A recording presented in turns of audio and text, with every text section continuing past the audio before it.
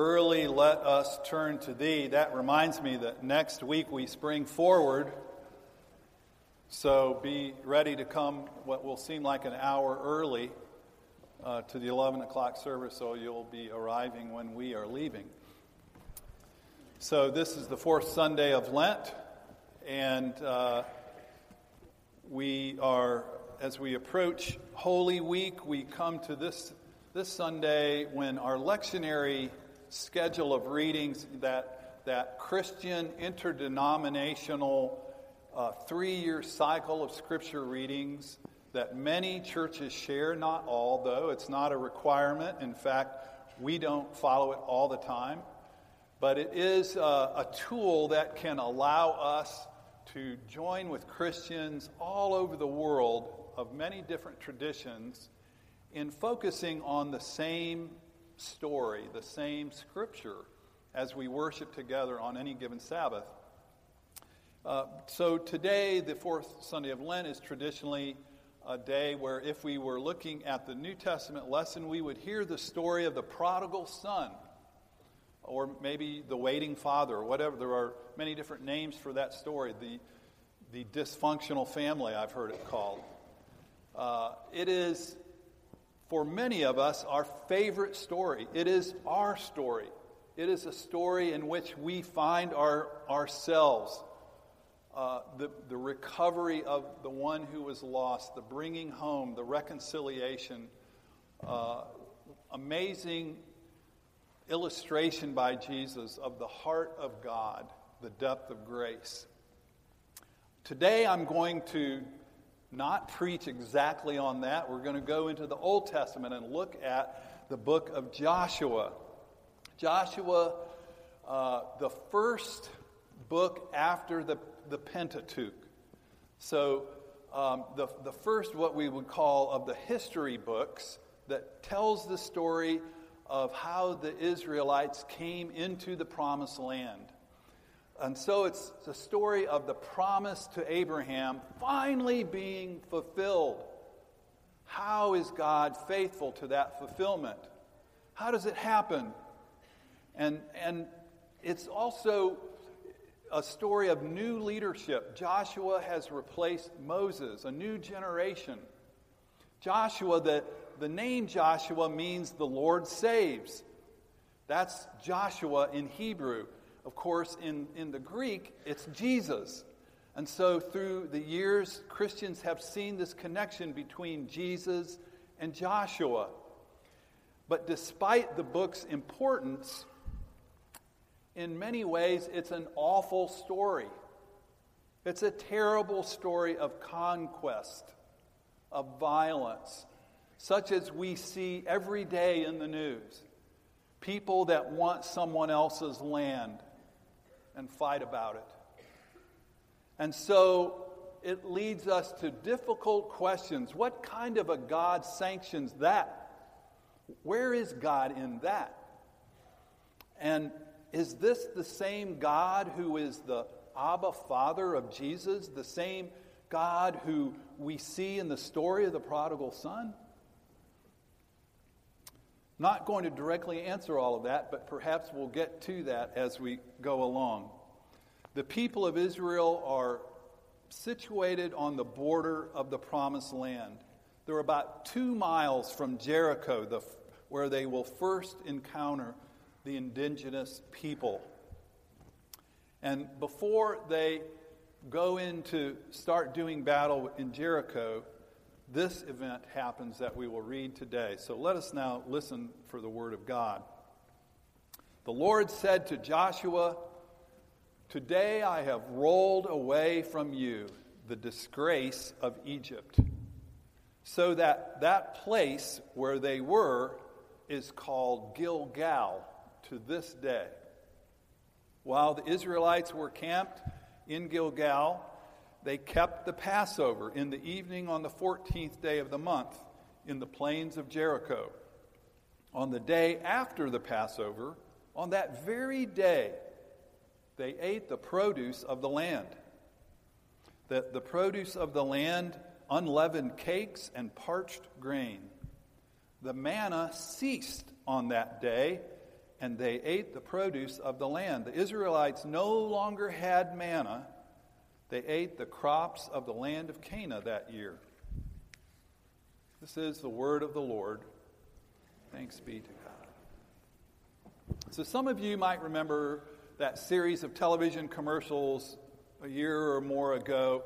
I think it was AT&T who sponsored it. It featured a winsome young man who comes into a classroom or maybe a library and sits at a child's table with maybe 3 or 4 little children, and he engages them in friendly conversation, a series of questions. And of course, the questions are sort of leading to the conclusion that we should all buy AT&T products.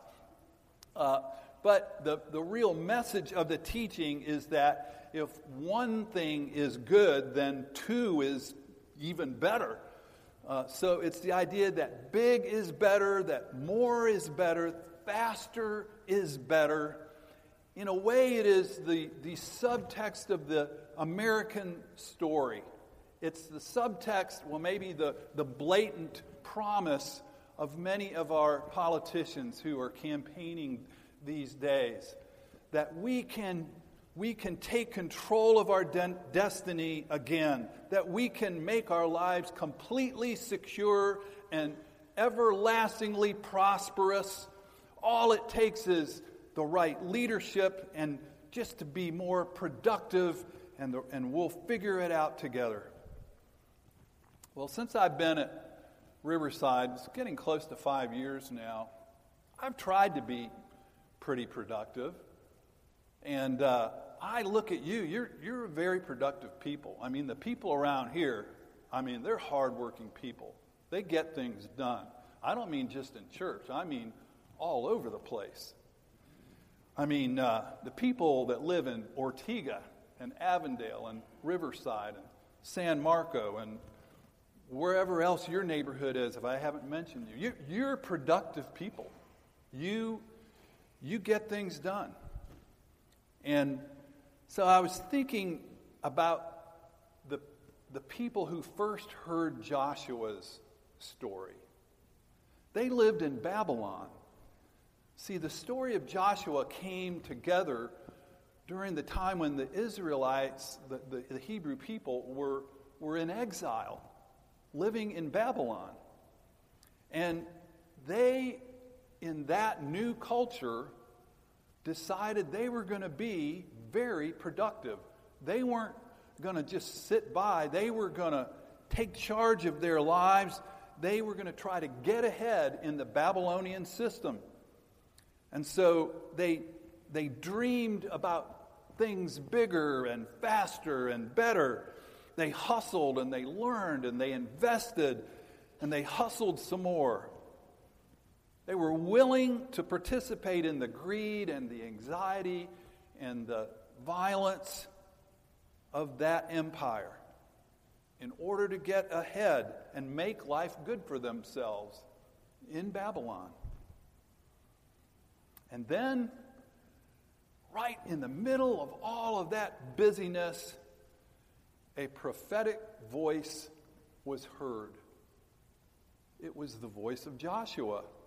A prophet, you say? Yes, Joshua is the first book of what we call the former prophets.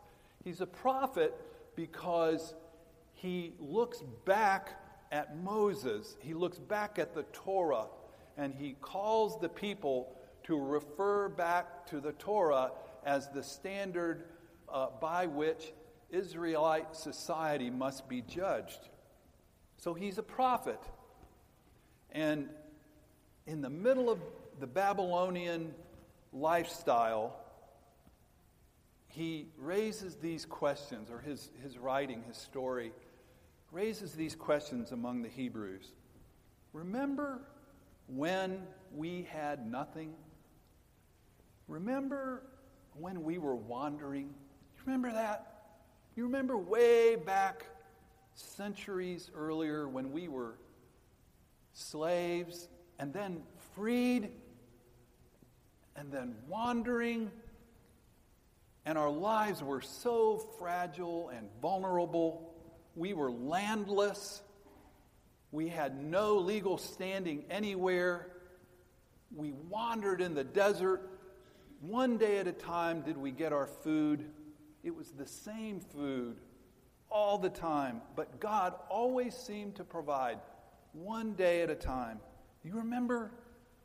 And do you remember Joshua, mighty Joshua, how he led us around the Edomites, even though the Edomites, they wouldn't welcome us, because even though that we were related to them through Esau, but they pushed us on. And so we went up through around the Moabites and then the Amorites, and we kept going, and finally Joshua led us right to the edge of the promised land. Remember that? Didn't it seem like God was working in all of that? And then when we got right to the edge, we stopped at this place, and Joshua said, we're going to celebrate a Passover here before we go any farther. We're going to have a meal of memory before we go into that promised future, into that place of blessedness. We're going to remember who we are. We're going to have that Passover meal. And he said it was the place where our disgrace was rolled away. In fact, that's what the word Gilgal means in Hebrew, rolled away. So we have a place that we know we can go to, we can point to it on a map, we can remember a time we were there, and it's called rolled away. Our shame, our humiliation was rolled away. I wonder if that's almost a precursor to being able to enter the promised land and live in it without becoming like the Babylonians, without managing it like Pharaoh, just trying to control it, trying to use it up, trying to make it fit our needs, running over whatever people might be in our way. I wonder if Joshua was saying, you need to get in touch with how your disgrace has been rolled away before you can really know how to manage the gift you're about to receive. I wonder if the Hebrews even got it. We look at their history, and when they actually went into the promised land, it wasn't always a very pretty picture, was it? It was a story of violent conquest. It was also a story of gradual assimilation of a few good kings and a lot of bad ones. A lot of times of not only blessedness, the milk and the honey, but also of temptation and failure. And so Joshua wanted the people to stop before they went in and have a meal that reminded them of who they were, reminded them of their circumcision, reminded them that this land that was now theirs was not theirs because they earned it or deserved it, wasn't theirs to use just as they felt best. They were given this land as gift. They were given this land to be stewards of it. So I'm thinking about our place of blessedness. We're people who live in a promised land. And you could think of that literally or figuratively. We are people who have tasted milk and honey. And I wonder where our Egypt is, our place of disgrace. Those times in our lives before we got here where we felt the absence of grace, disgrace, where we felt shame or humiliation. I can certainly think of stories in my own life, mainly in relationships with people that I cared about, that I was close to mostly, where I felt those emotions of humiliation, or maybe whether it was I who did it to someone else or done to me, whether I was at fault or someone else or no one, it's almost beside the point. But thinking back to those times, those regrets, can you undo all of that? Can you change history? Could Israel erase the 400 years of slavery? Of course not. But how can you receive the good news that God wants to give us until we come to terms with the disgrace of the past? The fact is that Joshua tells the Hebrew people God is dealing with it. God has rolled it aside. And so the Hebrews are called to remember their story in a new way, not as victims, not as abandoned, as orphans, as landless wanderers, but as people who are the objects of grace, people who are deeply loved by God. And now in Babylon, they are still loved, and God is still faithful. God has not turned God's back on them. And all of this is gift. It is a sacramental offer of God's goodness. So in spite of the awfulness of much of the Joshua story of violent conquest, the theological claim of Joshua is that despite all of the problems and failures and shame of the past, God is faithful to the Hebrews to heal them and bring them into the land that God promised them. That God will fulfill in God's time what has been promised. To put it another way, the claim of Joshua is that what the Hebrews were trying to do in Babylon, to live as if big is better and more is better and faster is better, that is revealed as a lie. And Joshua calls the Hebrews living in exile to return to their roots, to live as Jews, not as Babylonians. For us, it's to live as Christians, not as rat race consumers and producers. Be a gospel person. Act baptized or circumcised, if it were back then.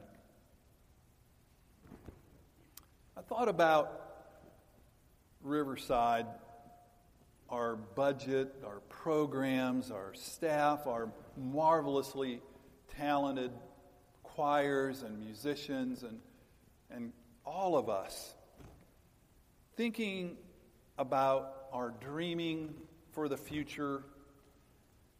And I think about us perhaps as a carrier of this story, a carrier of this promise that God is faithful, that God has removed the stone of our humiliation. It has rolled away, and now we are a venue where people can return to faith, can remember that their life is a gift. They can practice mercy.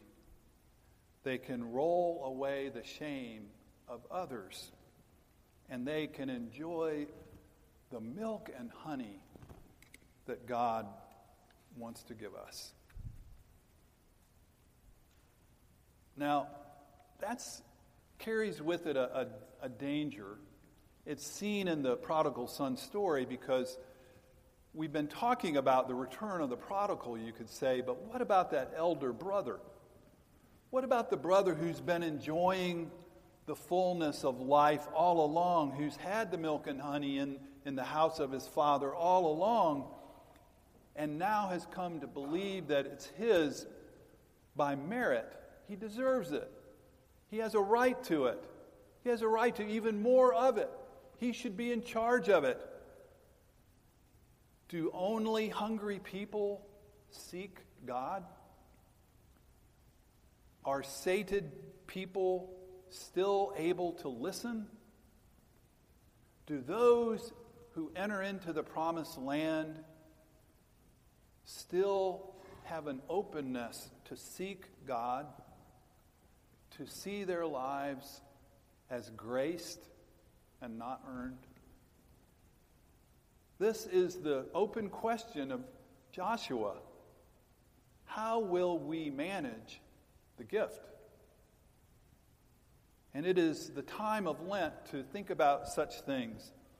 The faithfulness of God underneath all that we have, and the markings of this sacrament as a sign of how impossible it would be to purchase and earn what we have. We come not as wage earners and land owners to this table of grace.